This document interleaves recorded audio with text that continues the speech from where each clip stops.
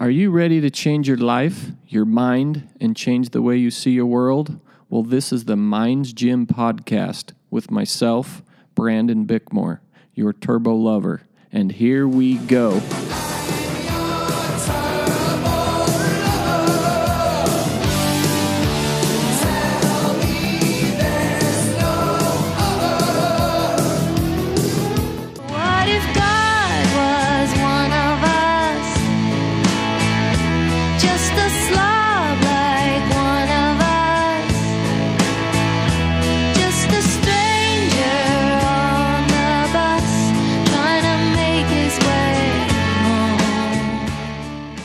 Hello, you. This is Brandon Bickmore, your turbo lover, with the Mind's Gym podcast. This is going to be episode 2 with Dr. Lin. If you enjoyed episode 1, you definitely don't want to miss this one. It's a real treat. Enjoy. Byron Katie says that we don't create our own thoughts, and it definitely, correlates with what you says as she says to tap into those negative thoughts. Like the only way you can, she says you don't control your own thoughts. They're just happening, but to nail them down, pinpoint them, and then question them. And then when you understand them, the thought goes away. Exactly. So that's what I love about her work, which correlates with what you're saying. And I love her work. I truly do.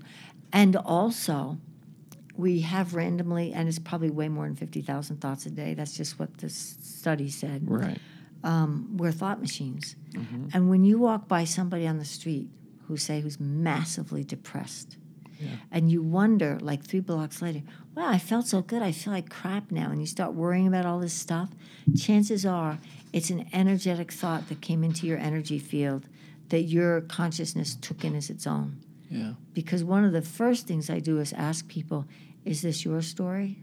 Is it your parents' story? Is this your thought? Is this your illness? How many people come to me with, quote, uncurable conditions? And when I look, well, is it yours? And I'll get a big resounding no. But what the heck does that mean? Well, what it tends to mean is as a child, you're exposed to that condition. Children are little love bugs. They want to help mommy. They want to help daddy. They want to help Sister Sue, who's in the hospital. And so we somehow energetically attract that vibratory opening to that illness. Mm-hmm. And I have had people with Parkinson's, and they took it from a relative, and they never responded. Mm-hmm. But it didn't help the relative, and it didn't help them. I've had people come to me with literally broken hearts, scheduled for open heart surgery on a Monday. They came to my retreat on a Friday night. I thought they were coming for the weekend. We took a walk in the woods. We sat down. She told me about how she hated her husband. She'd put him through medical school, through all this stuff to get his board certification, and she's supporting him. And then as soon as he gets all his licenses, he leaves her for a younger woman. Wow. And she was annoyed, to put it mildly. And she said, I'll never forgive that son of a bitch, blah, blah, blah. So she was carrying this in her heart. Yeah. So I actually had her do a little thing with her back to a tree. I said, are you willing to carry this burden of all these stones that you've got? She took physical stones and buried them at the base of the tree. She stood up. She goes, I forgive the son of a bitch. I'm stronger than that. She goes, and I don't need surgery anymore. Yeah, wow. And then she goes, and I'm leaving now. I said, wait, didn't you come for the weekend? No, I got what I needed. Wow. So I said, promise me you will go to the hospital Monday morning. Promise me you will get your test done. Well, she had her pre-op test, and they sent her home. Yeah. The surgeon says, why are you here? Yeah. Well, doctor, you told me I needed to have open heart surgery. Well, get out of here. Come back in a month. Why are you here? Yeah. She forgave, and her broken heart healed. All our organ stuff, even our depression, is here for us to become more of who we were born to be. Yes. And that lady's husband that had the affair, he did it for her. So to assist her in finding herself. Hard to hear when you're going through it, but to be able to look back and recollect, all your experiences are only to help you find you at the end of the day. It's so simple when you're sitting in the seat where you have that awareness. Yeah. But to all the listeners out there are going, oh, this is such dribble. I can't believe they're saying this. Yes. I can say I was in their seat. Yeah. When they first said things like, well, when you die, you meet your loved ones. My comment was, well, then I'm not going to die. Yeah. You know, I mean, I was so into the unfairness of life, and why was I so bad that this stuff happened to me? See, that was a thought that wasn't mine. Yeah. You know, and so when you start to look at these thoughts, they're just floating through. What do I want to hold on to? What feeds me from the inside out? That's where flow, synchronicity, grace, joy, you know, I might have said this already, so I guess I need to say it again, but I have a Swedish proverb on my wall. Joy shared is doubled. Sorrow shared is halved. And I would add to that, and when sorrow shared is greeted with, well, how is this for you? It becomes your greatest strength. Yeah. Love it. Briefly, and I got a question. It's about another few minutes down the line, but as that lady sitting by the tree healed her heart, notice she healed her mind. When you heal your mind, the body follows, right? So body follows mind. So if you can just calm this down, usually all your organs and everything else will just follow suit. Our mind is our worst enemy. Yeah. One of the greatest gifts I got from brain injuries is I used to have a totally photographic memory. I can still recall from grad school that such and such was on page B12, number 5. You know, I still have some of that old archaic memory. But now it's like I live more in the moment. I used to worry about, I don't remember my best friend's name. And then I'll get it. It's because I'm living in what we laughingly call the now. Yeah. When I need the information, I get it. Yeah. So in a sense, opening that part of us that takes all these things, recognizes we're also not our mind, that it's a storage device. I like to call it the negative power installation because we're here to overcome what our mind tells us. The heart is 5,000 times electrically more strong than the brain, but because our brains sit on top of these bodies and our consciousness is here to have the experience, it takes a very willing, strong person to want to tame their mind. That's why I meditate. Before I came here today, I spent a couple of hours doing my Qigongs, going out on the porch, enjoying the incredible air and the mountains and the breeze on my face. I could be present with that without my mind saying, you need to get going now, you need to get going now. Yeah. You know, it's like, so when we tame our mind and make it our servant, then the sky's the limit. Wow. You know, mind. And then the reticular act. I mean, our mind is incredible. And, you know, I can't validate this study, but I heard recently that, you know, we're always told you only use 1/10 of your mind. Well, recently, and I don't have the data because it was an MD that gave me the information, said most people only use 1/10,000th of their mind. Wow. Imagine what would happen if we took our inner God-given self and applied it through our mind for the creation of things that would make this a planet of peace. It starts inside of us. It starts with taming the mind, honoring the body, listening to the messages from the body. Because when we override our body, we're overriding our second brain. Yeah. You know, our gut is our second brain. I would say our nervous system, you know, they used to think the brain was separate from the spinal cord, but it's actually one long thing. As we take dominion over that, we have dominion over everything. Wow. I love your explanation. You've got a ton of knowledge up there. I'm amazed. So, who really are we, and what are we doing here? I have to laugh because I'm so joy-filled with that question. What I've learned for myself personally, what the heck are we doing here? We're here to breathe in and breathe out. It's that simple. Yeah. And in the course of breathing in and breathing out, if we can be loving, if we can know that we are here to love. And I have a poem on my calendar that my spiritual director that I got decades ago. We're here to see with the eyes of loving. And if you can't see with the eyes of loving, and I'm paraphrasing this a lot, make it up and put loving there, even if you've made it up. Because when you see everything with the eyes of loving, everything becomes loving. And so my prayer for my own life is that I communicate living loving so that wherever I go in the world, whether it's it's with you or with someone who has, 300 million followers. It's like I'm there to bring the peace inside that wants resolution. We're these incredible beings. Like when people say, "Are you an artist?" I'll say, "Yes." "Well, what's your medium?" I say, "My life is my medium." And I've painted a lot of stuff. I've done a lot of Jackson Pollock. I've done a lot of, Rembrandts. I've done Michelangelo. And I've done chicken scratch like a 3-year-old. And that's my palette. And so each of us has this breath, this platform of breath that allows us to overcome obstacles, Gain awareness is about loving and about how kindness is contagious. Anger is contagious. Hatred is contagious. Loving is contagious. Yes. So when you greet somebody who's angry with a recognition that, boy, they're screaming at me, I used to take that personal. Now I truly, truly know that there's a negative energy that's here to test us, and it comes to our weak link. And for many of us that are sensitive, when someone says, "You're stupid and you're full of this, and how could you say such a thing?" I used to be devastated. Now I go, "Wow, thank you for your opinion. Thank you for sharing." And inside, I just go, "God bless you. I love you. Peace be still." And then it's not personal. It's for me.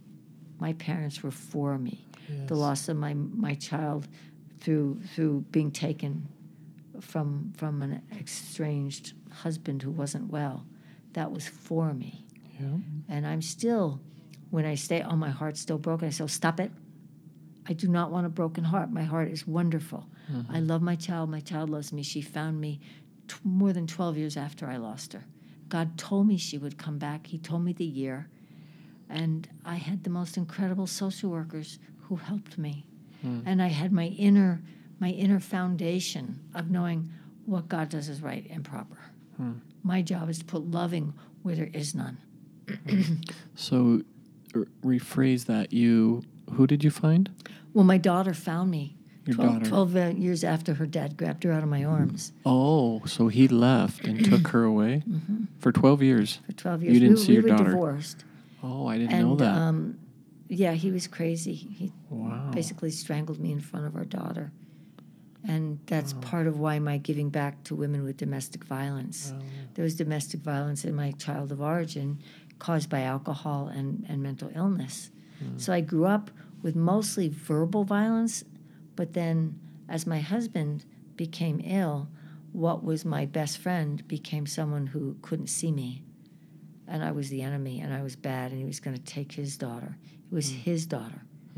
And I insisted on joint custody, which was, in retrospect, I could say it was a mistake, but in actuality, my daughter needed to be with her father. Yeah. That was her thing. When she was 5, she came home one day and said, "Mommy, I need to go live with Daddy." "How come, honey? My daddy's going to die soon. I need to be there." "Mommy, you know how to take care of yourself. Daddy doesn't." This is a 5-year-old. Wow. And we just, to humor her, we let her stay the summer with him. A week after she was there, he did collapse with liver failure. He didn't die. Wow. But she saw that. She knew. And so she knew a lot of things. And she's wise. She's in my life again. She has her life. She's married. And she has her journey. Yes. My job was to love her so thoroughly that she had every tool, forgiveness, gratitude, asking God for help by the time she was 5. Wow. I love it. What's her name? Michelle. Michelle. For the Beatles and for Archangel Michael. Oh, sweet. So neat. Yeah. Where were we before we came here to Earth? We've always been and we always will be. Yeah. My sense, again, I'm putting into words what there are no words for. So everything I've said on this podcast is basically a lie. But I'm doing my best to translate what can be felt. Yep. When we do that inner work, I'm not any different than any of your listeners.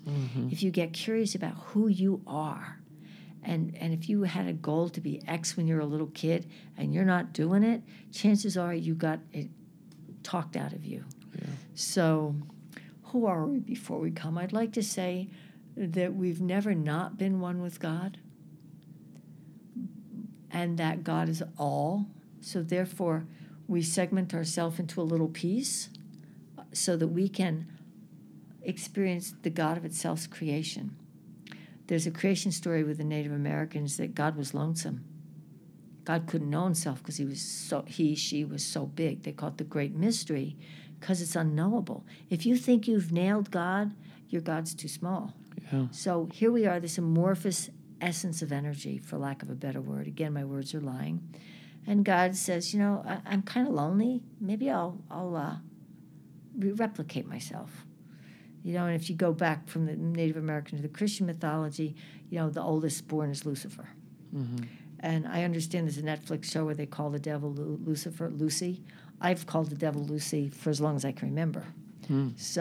So Lucy comes down here, and his plan is kind of like eye for an eye, tooth for a tooth. You got to earn your way back to God.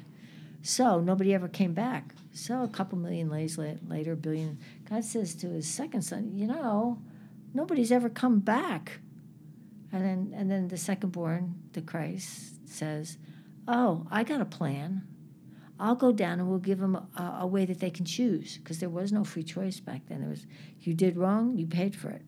And with that attitude, and everybody be blind and dead. So Lucifer says no. So there's a fall. Mm-hmm. So God promised Lucifer this universe as a negative platform. You earn your way back. Sorrow, suffering, death, like all of the angst that we so pride ourselves in. And then Christ says, well, I'm going to go down and bring the grace plan. Well, and God says, that's a really good idea. And Lucifer says, no, that's my planet. You can't have my planet. So the boys, stop fighting. It's your planet, Lucifer. But your brother's going to go and bring an option. So option A is suffer your way into purity of a God that will never accept you, because Lucifer is all about Lucifer. Mm-hmm. And then you come over here, and Christ, through the crucifixion, bridged the gap. He took all the quote-unquote stuff we did that would never let us go back to a knowing inside of our relationship to God. It was all external. Then the Christ gives us this opportunity to take the grace plan. So a lot of people started moving toward grace. Mm-hmm. This could be called evolution. You start as a whatever, and you build your way up, but you still never go home. And then over here is grace. That's where going inside connects you. So when Jesus said the kingdom of heaven is within, and I go to prepare a place for you, that breath, no matter what you call it, that's God. So when we're breathing, it's God. When we're not breathing, it's God. When we're breathing, we have a form. When we've learned what we've come to learn, we take all of our loving, all of our growth back. But we don't die, because we're eternal and everlasting. And God now knows itself in every iteration, the good, the bad, the ugly. But there is no good, there is no bad, there is no ugly. There's just the isness. Just is. It just is. Yeah. So do you prescribe to a particular religion? The God that breathes me is my religion. Yeah. I have an intimate relationship with the Christ. I've been on the other side several times, so I have a view that I speak from my experience, not from a book. Mm-hmm. I am a non-denominational minister. I'm a spiritual director in the Christian tradition. I have a master's in applied theology, but I study the truths that are ever present. And every religion at some level has a God.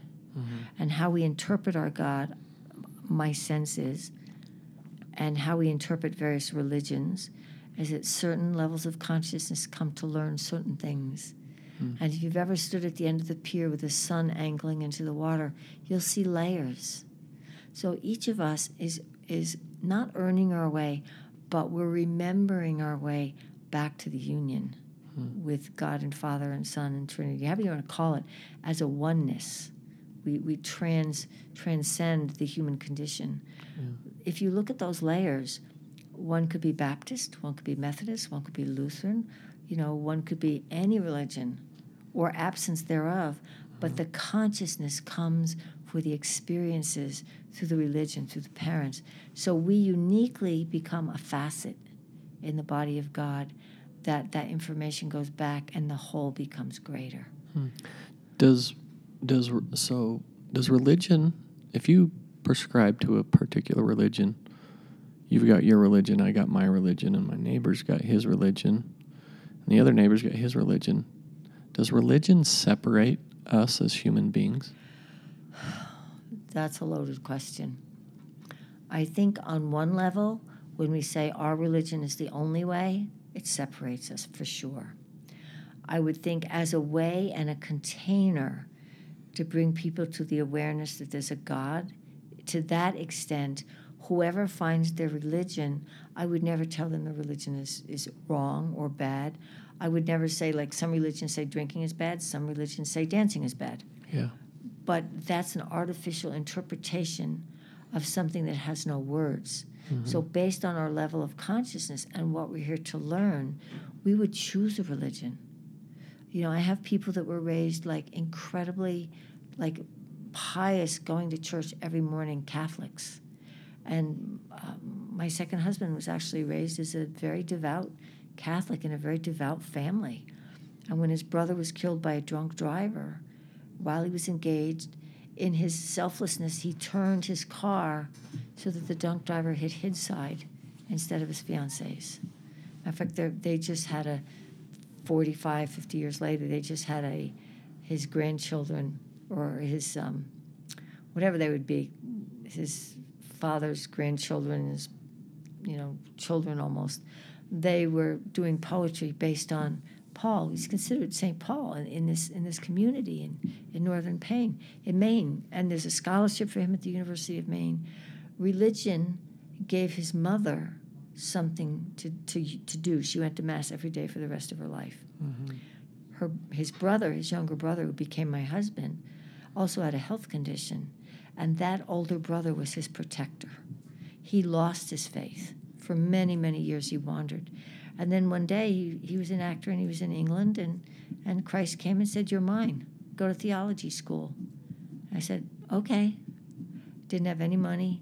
His church that he loosely belonged to got him a scholarship, gave him room and board, and every day he commuted to school, which took him 2.5 hours, and then they got him an apartment.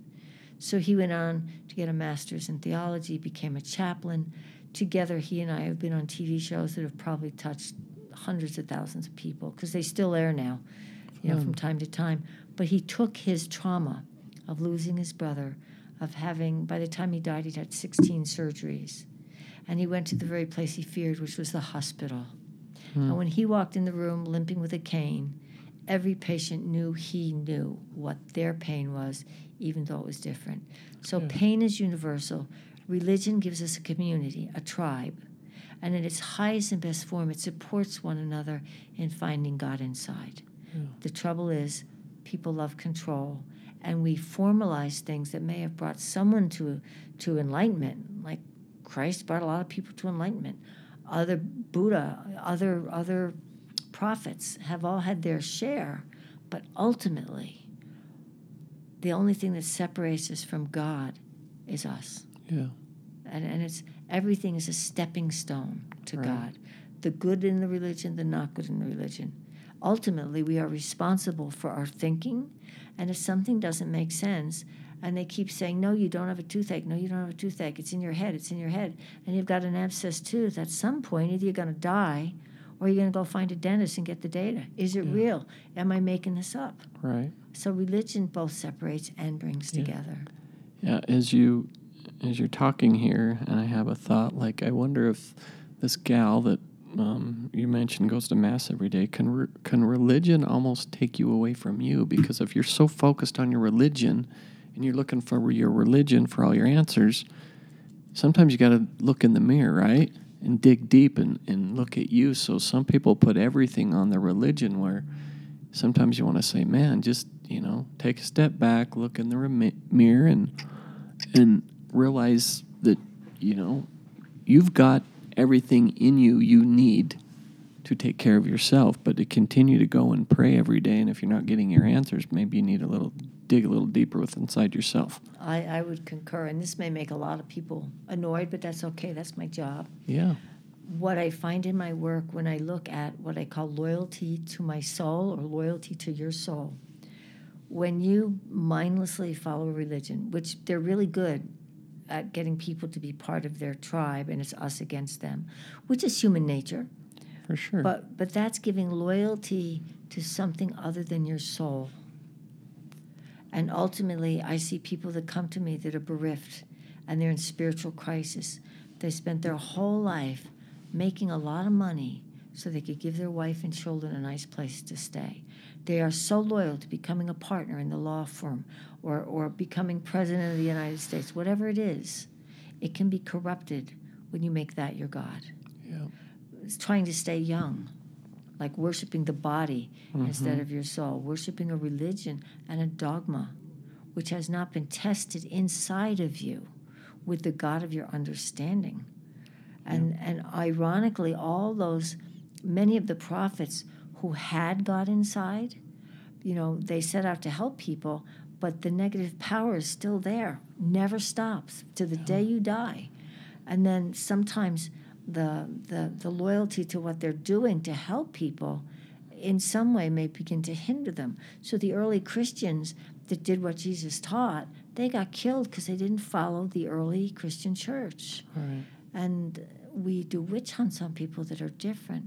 But if we really knew each other's secret pain, regardless of religion, you would take the person in your arms. Absolutely. And I've worked with people in like the ghetto. I was sent on assignment there one time inwardly for 90 days, toughest 90 days of my life, I think. But in that course of being there, I prayed with felons, convicted murderers. I prayed with people in a hospital with crack. I saw a side of life that I thought my life was bad, and so I did that as part of a nonprofit that I was starting that actually didn't work. But I was told to go, so I went.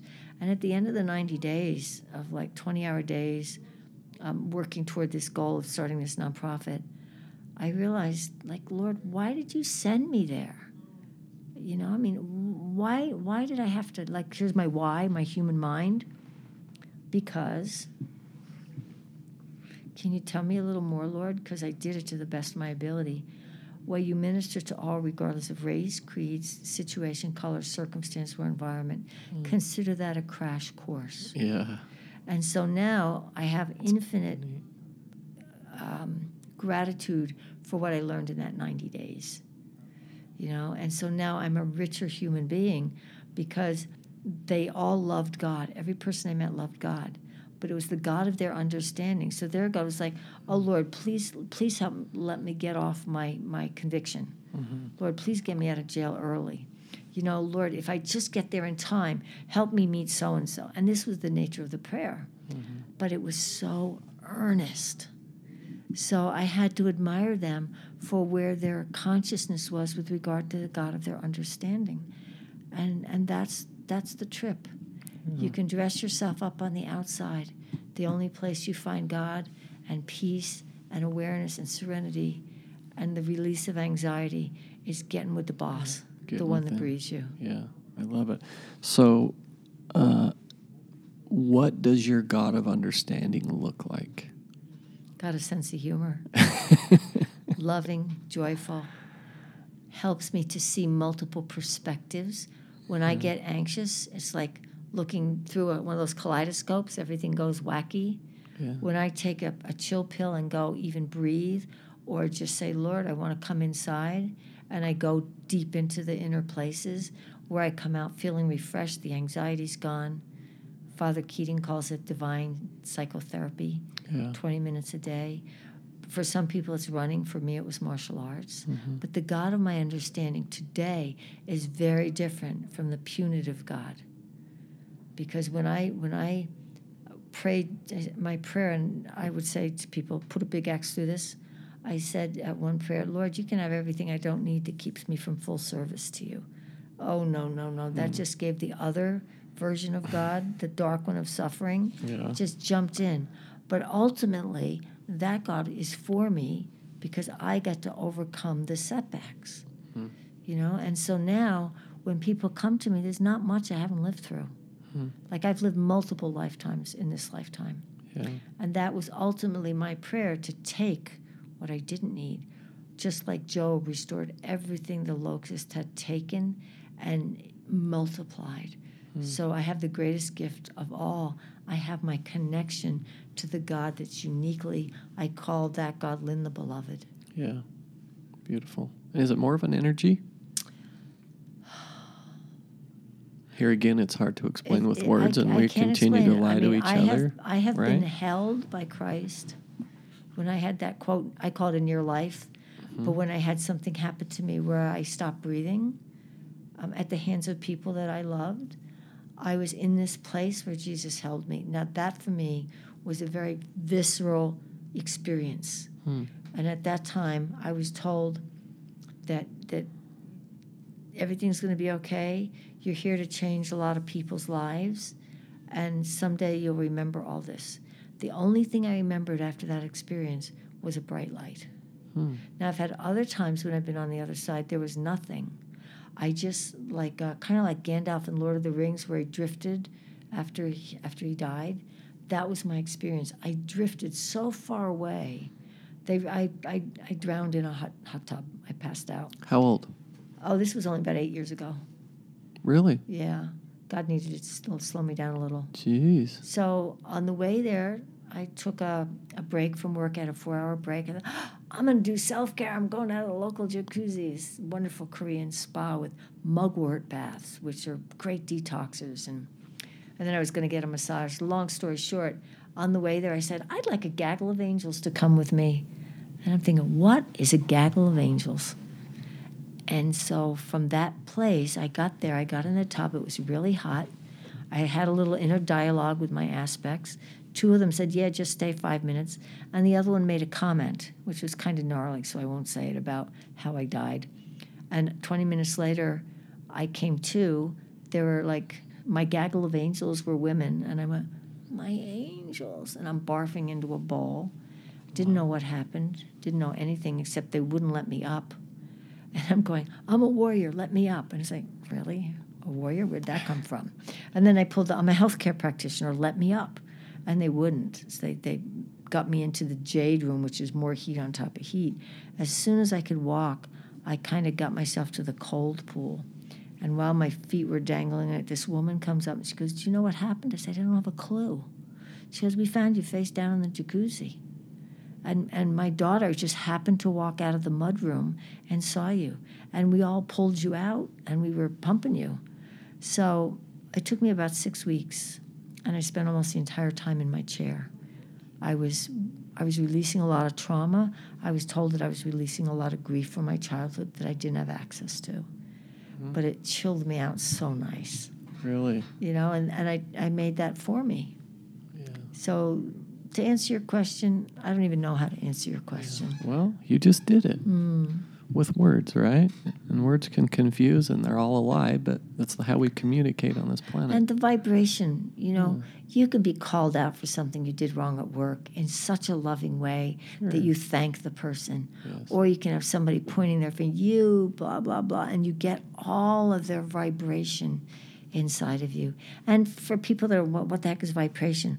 Well, energy can't be created or destroyed, but if you take water and you boil it, eventually becomes steam. Take water and freeze it, eventually become ice. And water in its fluid state is kind of, I would say, our optimal way of flowing through life. But that's a great metaphor. Anger turns us into ice cubes, guilt, trauma. And then too much mind turns us into steam, and there's nothing of substance. Wow. The world has an amazing way of slowing us down, doesn't it? Thank God. This universe. They just slap you right around sometimes, huh? And you know what's really funny about that? My clients are further, faster, farther. When I tell them if they slow down, they will speed up, they look at me like, what are you talking about? But when you engage your breath, most people hold their breath. Like right now I just took a deep breath because I'm holding my breath talking so much. And yet, when we slow down, the clarity, like slowing down your mind is like slowing down. Then the clarity, there's so many solutions to any one thing. But when we're in rush, we look through the little kaleidoscope or maybe a binocular, and you only see what's right in front of you. Yeah. You don't have the 360-degree view, which comes from connecting to your inner wisdom, because that's 360. Yeah. Yeah, I love it. You're speaking my language. What an experience I'm having. I appreciate it. So another thought. Let's talk about Lucy. Is Lucy real? Or is Lucy a construct that the world has come up with to scare us from living? I prefer the latter. I've never met Lucifer in person. I don't think there's such a thing as Lucifer the person. But I've met the energy of againstness. Mm-hmm. And one time in a dream, I was maybe in my 30s. I was in my dream and I'm walking down a tree-lined dirt street, very straight, and something was following me. And when I speeded up, it speeded up. And then I started to feel my heart pounding, and what was it following me? And I turned around, and I just said, "Devil, get behind me. Stop it." And to me, it was like the devil that was tracking me. And as soon as I faced it, it went away. I think what we do with our mind creates hell. Evil, if you look at the words evil, that's when you live backwards. That's when you let your mind dictate your mind, your beliefs, your predilections, the genetics you come in with. We may be at the effect of some of that, but we have the ultimate ability to change that because of what breathes us. So I've seen people do really nasty things to me, to my loved ones, in the world. I've worked with some of the people that have done the nasty things, but when I look at them, they're living backwards. Yeah. And the devil is lived, spelled backwards. Yeah. So we do devilish things. We kill because of our anger, because of all the things that Lucy, which is what I would call the negative battery. It's a battery. This is a positive and negative planet. So you're expanding, which I would say God's breath, or you're contracting, which is another word for Lucifer. But I just use it, Lucy, I just say the neg for negative power. Yeah. And it's here and it's rightfully here, but we're here to use it for us, not to let it intimidate us. Love it. So does hell exist? I know people that are living in hell. Hell is a place that we create for ourselves. Mm-hmm. It's a place that we create through ourselves, through our actions. We'll be held to the last farthing, so it says, accountable. And yet that's where the grace plan comes in. If you cheat somebody, sooner or later you're going to get cheated. It's kind of like what you give, you get back. It's so much easier to give out judgment and self-righteousness than it is to extend compassion and forgiveness. And I think that's the difference between heaven and hell. Yeah. I've lived through hellish things. I've been judged. You must be bad that all this stuff happened. I judge myself as bad. And yet, when I take that and I turn it to loving, then I become an ambassador for loving and light. So out of a compost heap comes incredible nutrients to grow crops. Yeah. So hell is a big compost heap. Yeah. But we can, like the kid says, there's a pony in there somewhere, the parable. But out of hell, when you change your thinking and you change your attitude, comes incredible fertility, because we're yin and yang. We're the alpha, the omega. We're the all of itself. And God is everything. And God allowed Lucifer to create. Therefore, hell is right and proper. Mm-hmm. But not necessarily as a place that we go to when we die. Although there is an energetic vibration that could hold us in place. And loving will ultimately dissolve that. Yeah. Good explanation.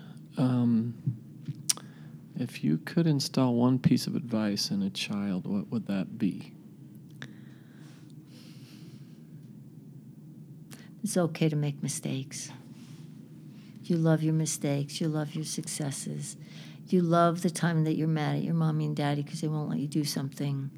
And then if you put all the energy into learning how to love yourself, and that's not something you can share with your child, like as words, that's something you emulate.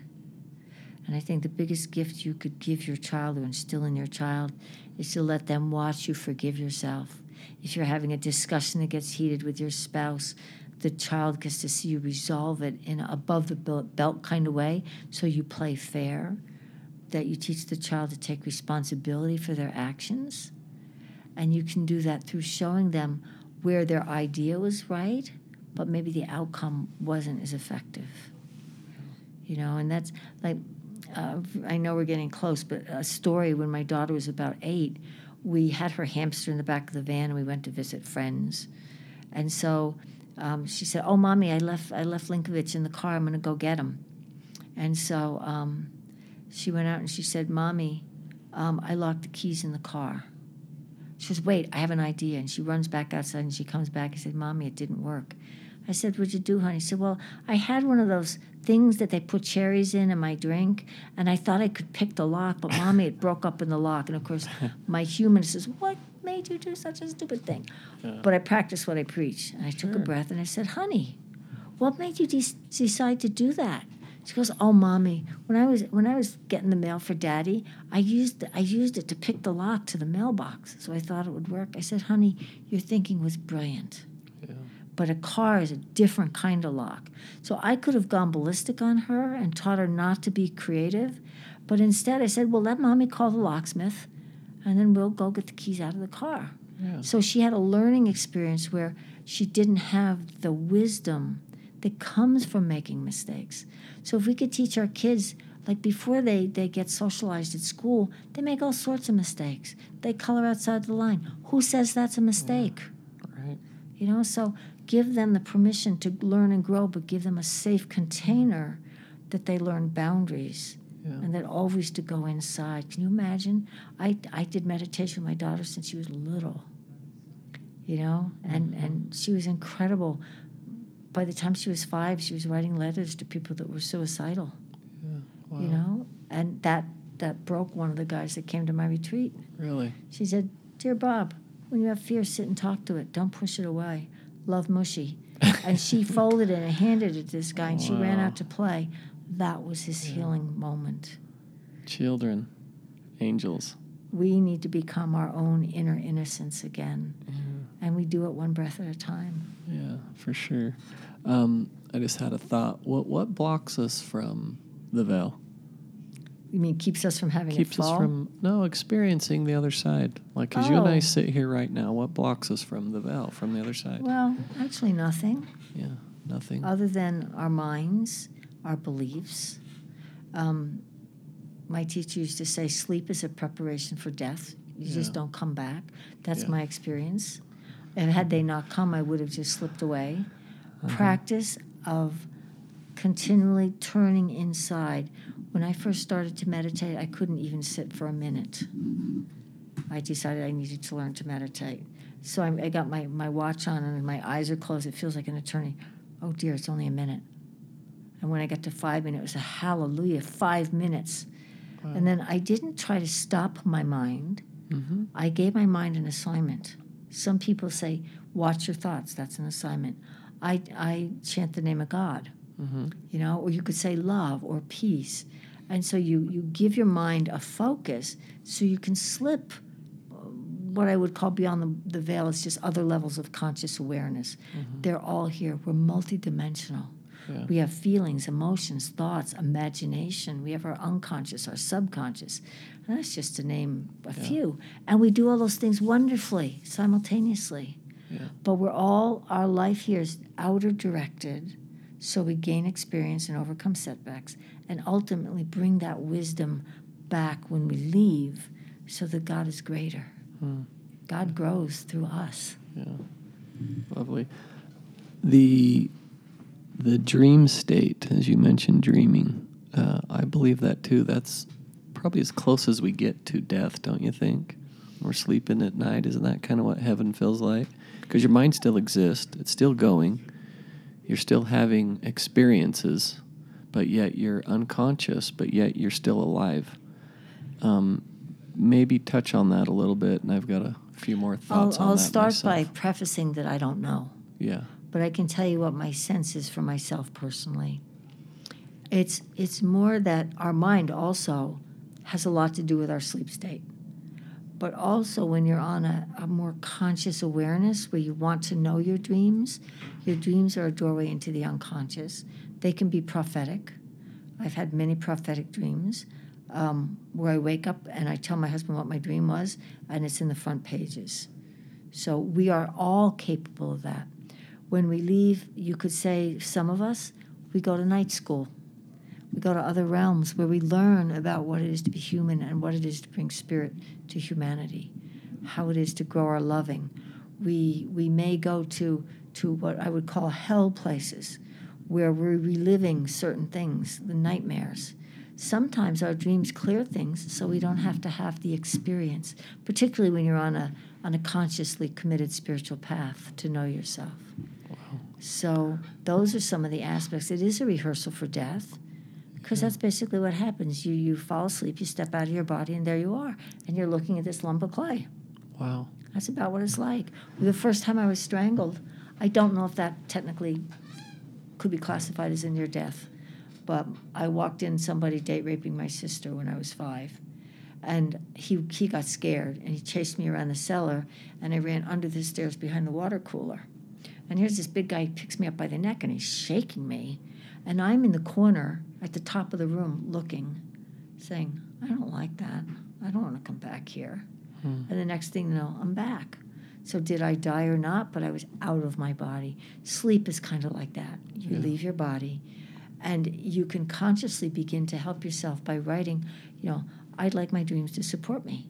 I'd like to have a dream master, whatever that is, come and guide me to becoming more awake and aware of who I am when I'm sleeping, or who I am when I'm awake. Because literally the story about the butterfly, dreamt that it was a butterfly and woke, and it wasn't. Are we dreaming right now, you and I? Or are we asleep? Or are we awake someplace else? And it doesn't matter. Mm-hmm. All that matters is that wherever we are, we're being loved, because that's our umbilical cord back home. Yeah. So dreams, I don't know. I used to have nightmares. So sweet. Now I look forward and I say, I'd like my dreams to be sweet. I'd like to learn in my dreams. If I have an againstness with somebody and I just kind of can't get it out, I say, Lord God, I'm gonna write that I clear this by morning. Mm-hmm. And I'll ask my body to heal before I go to bed. I mean, my body is my friend. It's my partner down here. It's my temple. Mm-hmm. So I write to my body all the time. It's like, and things happen because our body stores the againstness, the judgments, the righteousness, because as you point someone else, it all comes back to you. The more you judge, the bigger your load gets. And I don't care if you're the richest person in the world. If you judge, sooner or later, you're going to have to answer for that. Yeah. Because our words are so powerful. That's why when we're depressed, I'm so depressed. One depressed coming up. Yeah, exactly.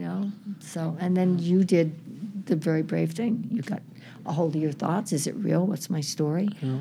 That's one of many ways. You find the way that works for you. Right. A little of this, a little of that. But you stay long enough to get the value. Yeah.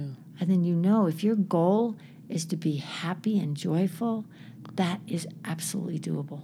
Yeah. Because I'm a card-carrying proof that it is. Yeah, I love it. When I asked you about dreams, we were 1 hour and 44 minutes into this podcast. Holy mackerel. 44 again. I looked over and saw the number. We're getting close. Just a couple more questions. Speaking of dreams and while you're sleeping, have you ever noticed, I don't set an alarm, and I can just tell myself, hey, you got to get up tomorrow at 6:30 or 7 or whatever, and I'll wake up at 6:25. And so as I think about that and discuss that, I had a conversation with my mom and my brother. Something, if we're doing it, which I'm not sure we are, but something within us never sleeps.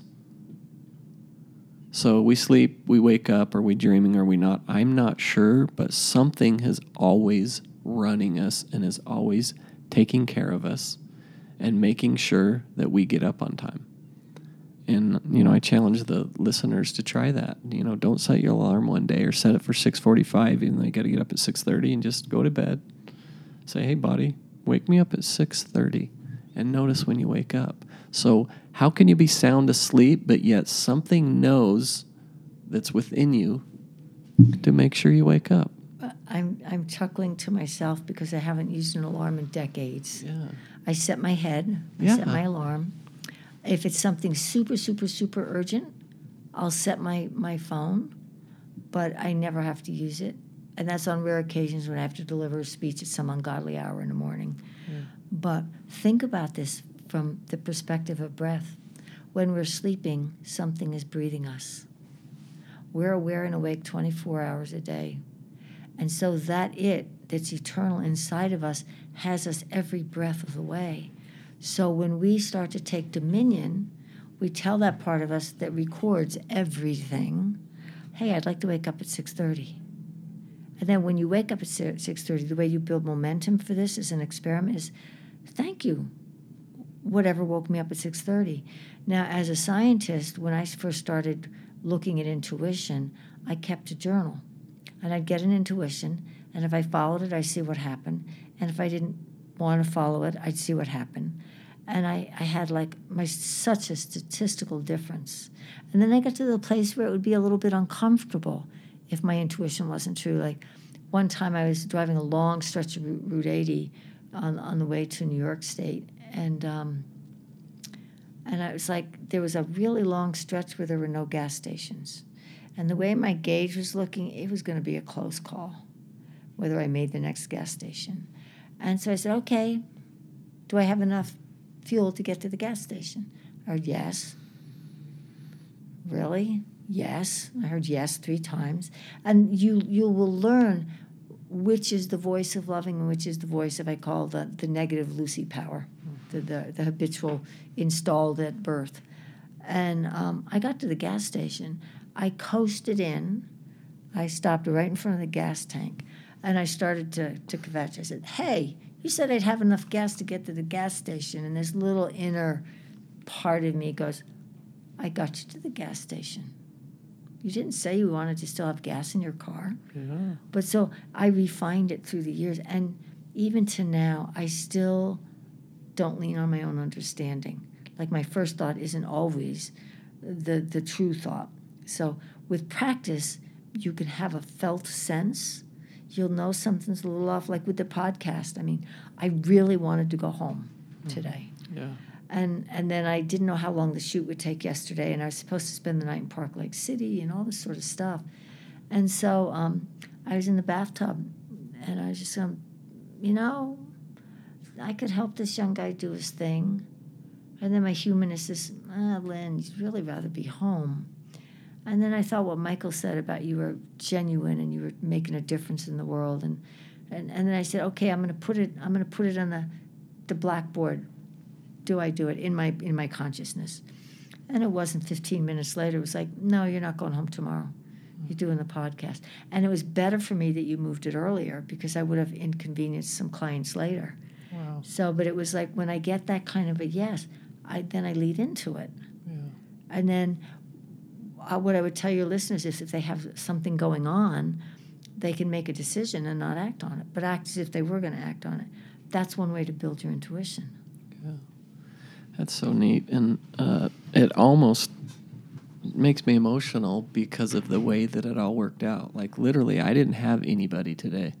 And I just asked you, you said, let me think about it. And it's just life. That's life the way Incredible. we're intended to live it. Absolutely. It's flow. It's Yes. synchronicity. I built my business on flow and synchronicity. I would say things like, God, what do you want me to do today? Like literally as I was building my inner relationship. And one crazy day I got told to cold call a very large corporation. I don't think, okay, but you got to give me a name and a number. And within an hour, I got a call from an old client saying, hey, I'm doing work with this company. They're going to hire this person who isn't a good fit. I really think you should do it. I groaned. I said, what's the guy's number? She gave me the number. I cold called with some ridiculous statement because I didn't know what to say, so God put the words in my mouth. When he stopped rolling in laughter, is the news that bad on the street? Not telling him what street, though. And so I was able to go in when they were in the midst of deregulating and thousands of people were going to be laid off. And I got to work with the people that were laying off the people. And other times, like, go work with this corporation. Oh, gee, I don't know any contacts in that corporation. I hear, yes, you do. I'd look at my guest book on my retreat center. Oh, yeah, I remember that guy. So he signed that corporation. So the spirit knew and I didn't. And I called him up. I said, hey, so-and-so, do you remember me? Of course I remember. I was talking about it yesterday with my massage therapist, the one that referred him. I said, well, and he was a prayer guy. I said, well, I was in prayer this morning, and I heard that I needed to do a stress management workshop for your company. Who should I contact? And this is me. How much do you want to charge? When do you want to come? Send me a letter. I mean, that's how most of my gigs come. That's because God is my partner, the thing that breathes me. Yeah. Independent of religion, independent of dogma, something breathes me.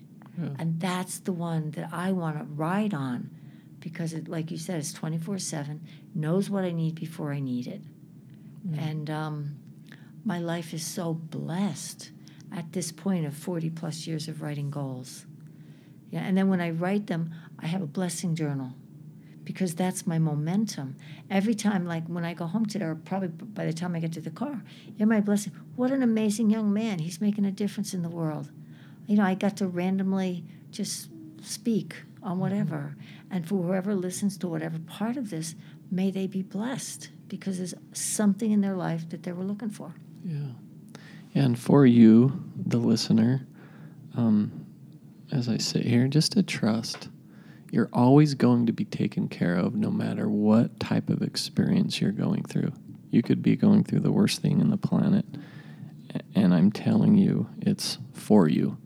Hard to hear, but an experience what you need to during that process. Everything is a process, and live in that process and sit in it and pay attention, listen to your mind, listen to your body, and with some hard work, you'll come out on the other side, and it is heaven when you can learn how to understand the mind.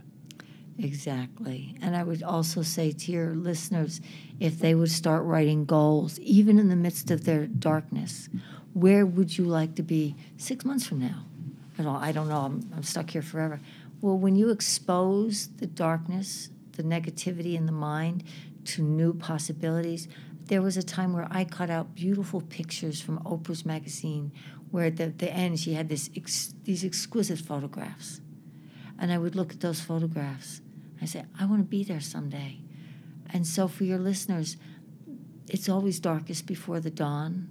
And if you can know that there's a purpose, even though you don't see it, you're not being punished, you haven't offended God, you haven't made a mistake that's irredeemable. Life is meant to be lived, and it's an experiment. And experiments bring mistakes so that you get closer to your truth. Yeah. And God bless every one of you with the light of taking charge of your mind and letting your heart lead you home to who you are. Beautifully said. Talk a little bit about the relationship between the mind and the body.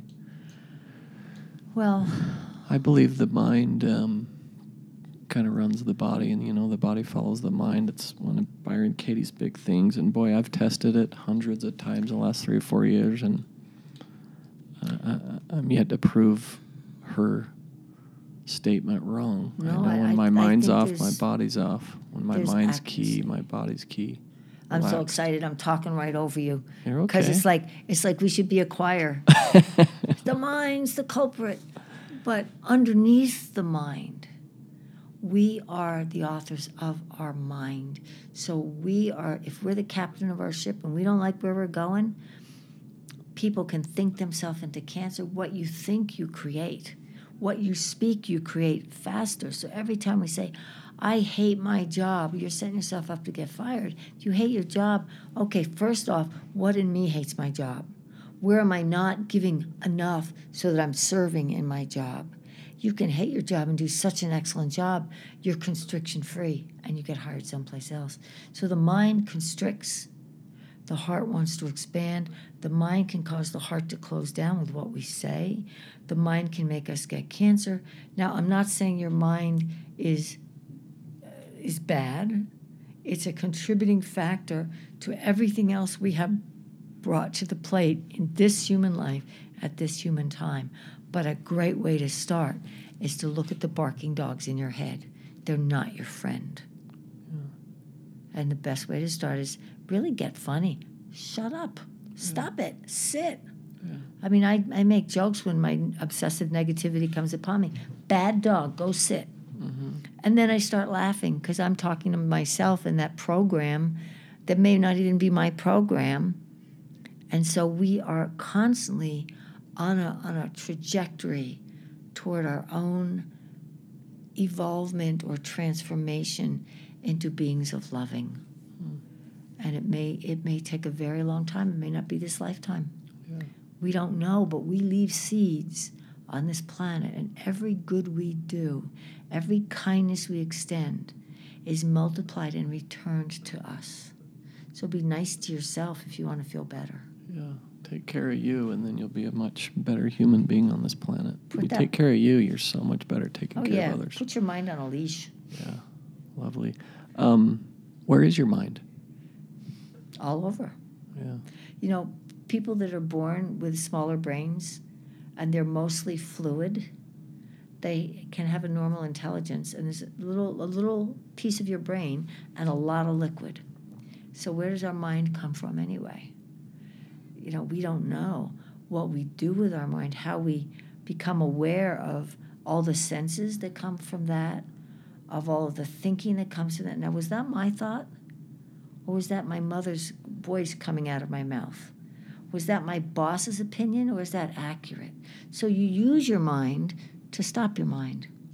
But the mind it's pervasive. It just runs our body. Yeah. And how we handle our body, if we love our body, we can also help our mind. Is the mind and the brain two separate entities?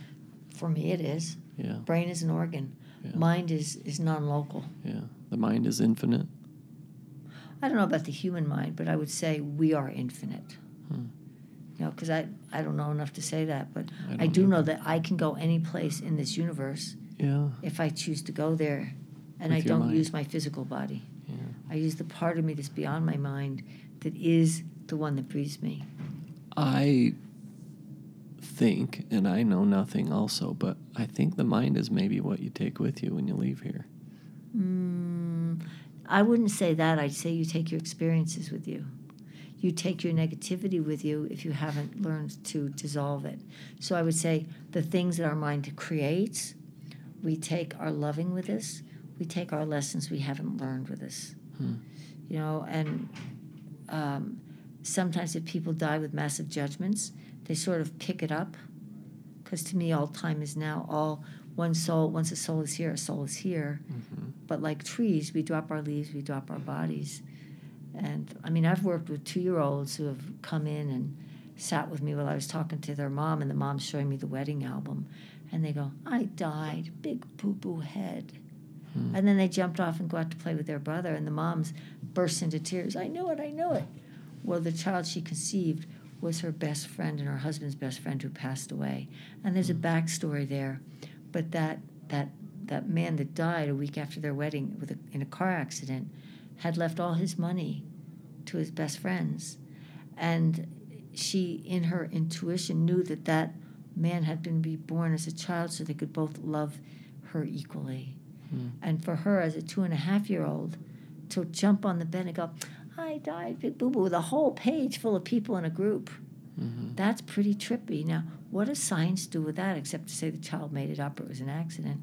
Right. Through the years, I've worked with so many people with issues that don't come from here. It could be the parents' issues, the grandparents' issues, but things are passed generationally. Yeah. And scientifically, Fettner's work, when I read the draft of his genome book, it's like the RNA stores the traumas so that there's safety going down. It's all about safety. What's the RNA? RNA, DNA, and RNA Okay. as part of what our genetic makeup. So traumas are stored in the RNA. But they can also, other things can be stored, like facial features are passed down.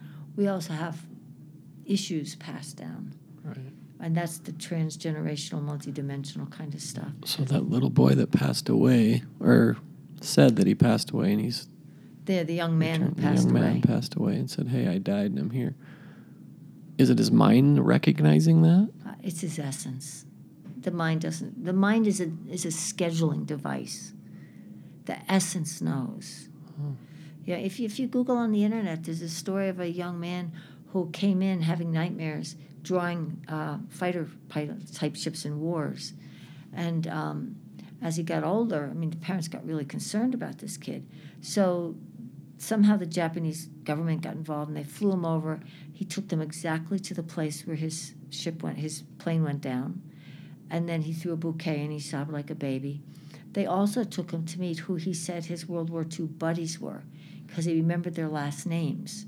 So by the time he's 8 or 10, they took him to meet these people. He walked in, Joe, oh my God, it's so good to see you. How's your wife doing?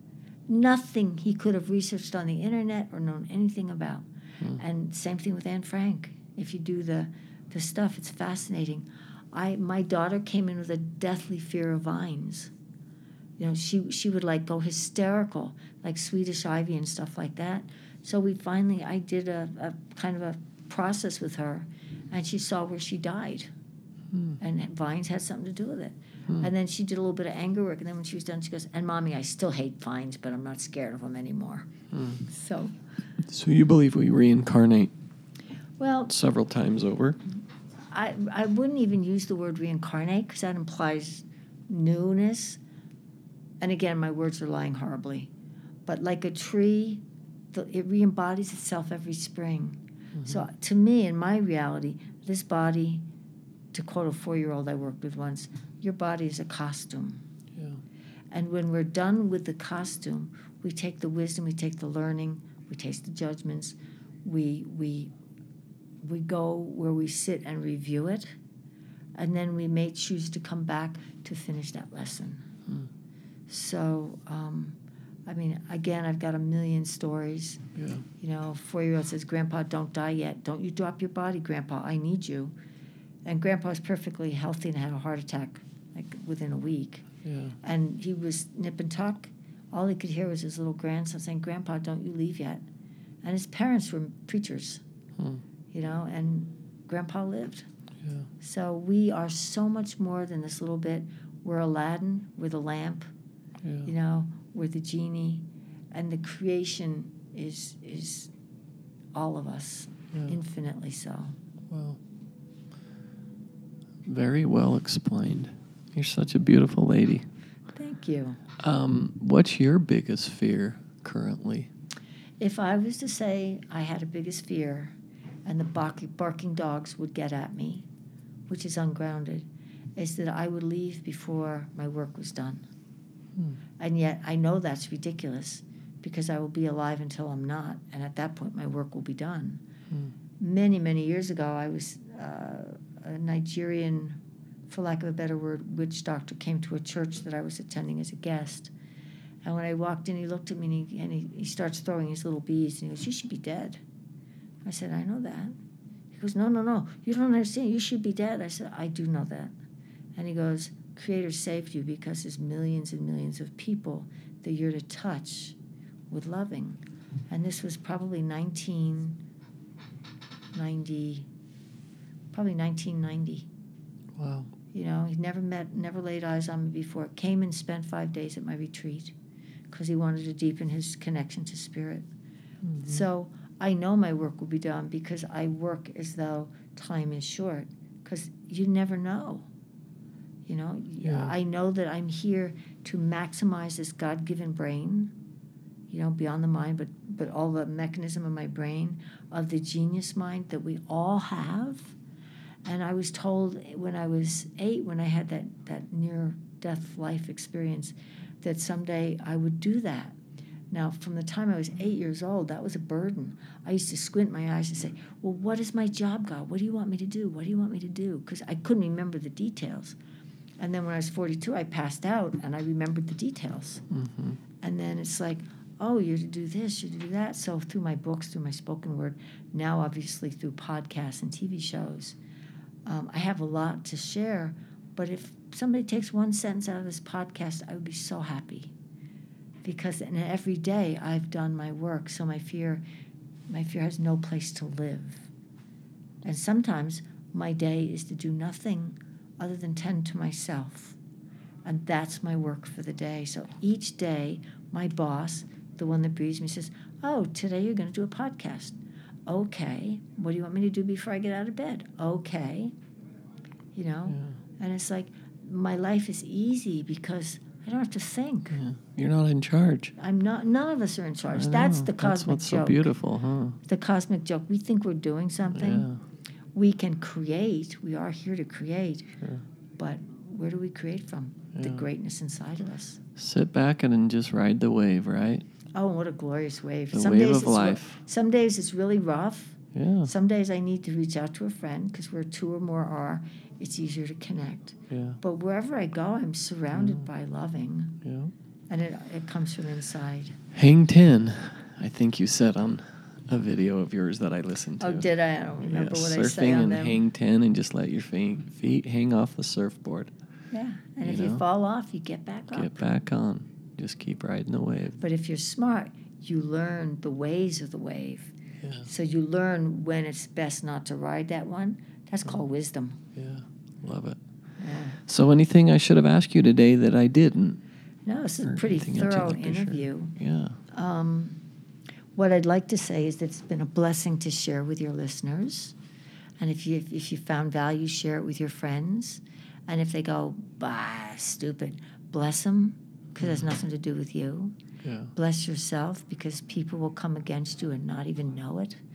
And anxiety and depression are tools to help unfold your brilliance.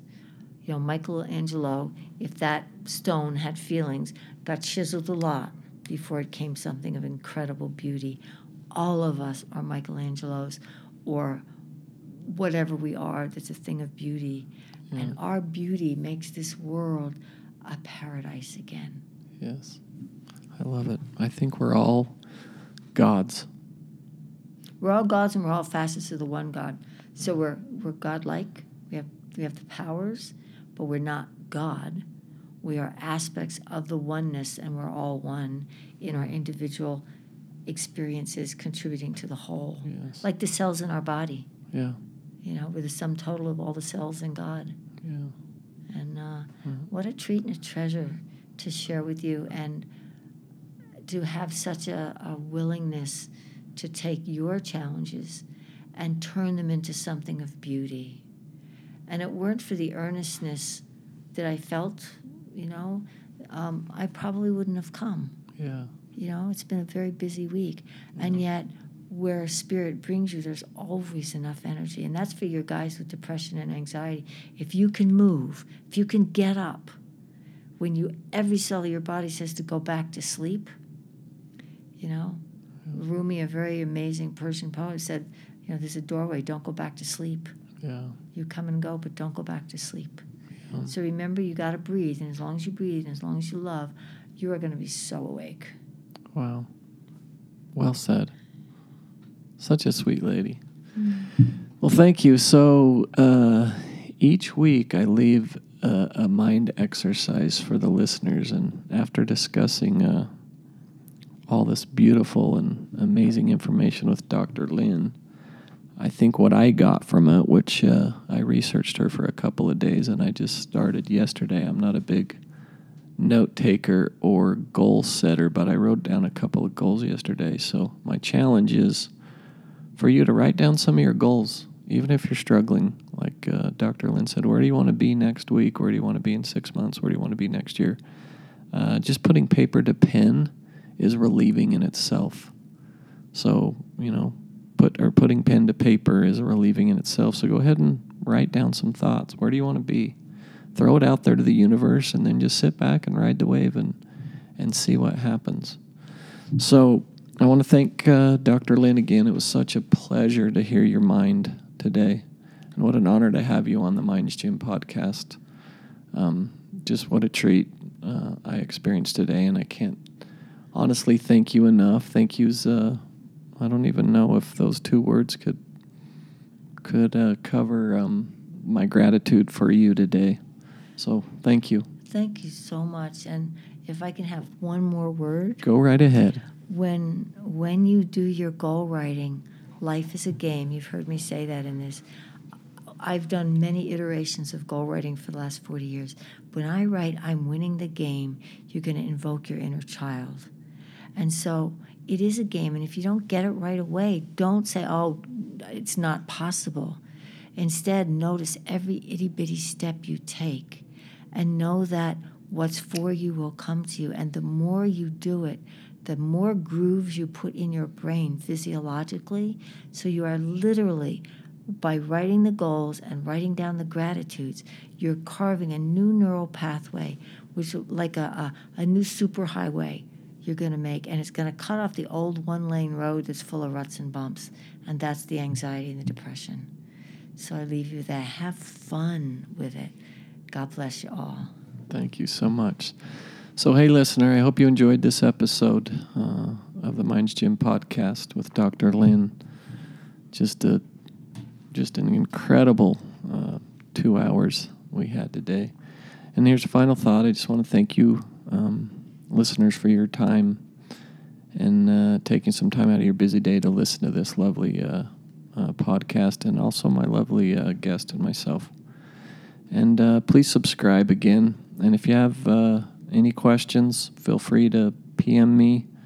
And if you are experiencing any negative emotions, just understand you're out of your natural state of mind, and maybe try some of these exercises that Dr. Lin discussed today. Question those negative thoughts. And as I love to say, we're all twins here on this beautiful planet. We're all equal, and we're all sharing similar thoughts. And another thought, we're all innocent. We all have our struggles. We've all done what you might call bad things, but you're just believing your thoughts in that moment. So I'm in you and you're in me, and so now go take care of your lovely self. If you'd like to contact me, you can find me on the Instagram at the Mind's Gym Podcast, or email me at themindsgym@gmail.com. And thanks again. Peace and love to you all, and go exercise and challenge that lovely mind. And for all of you that are out there struggling with anxiety and depression or going through a rough spell, I promise you, if you work hard on your inner self, there is a way out and there's light at the end of the tunnel. I love you. You're beautiful. Thank you, and we'll see you next week.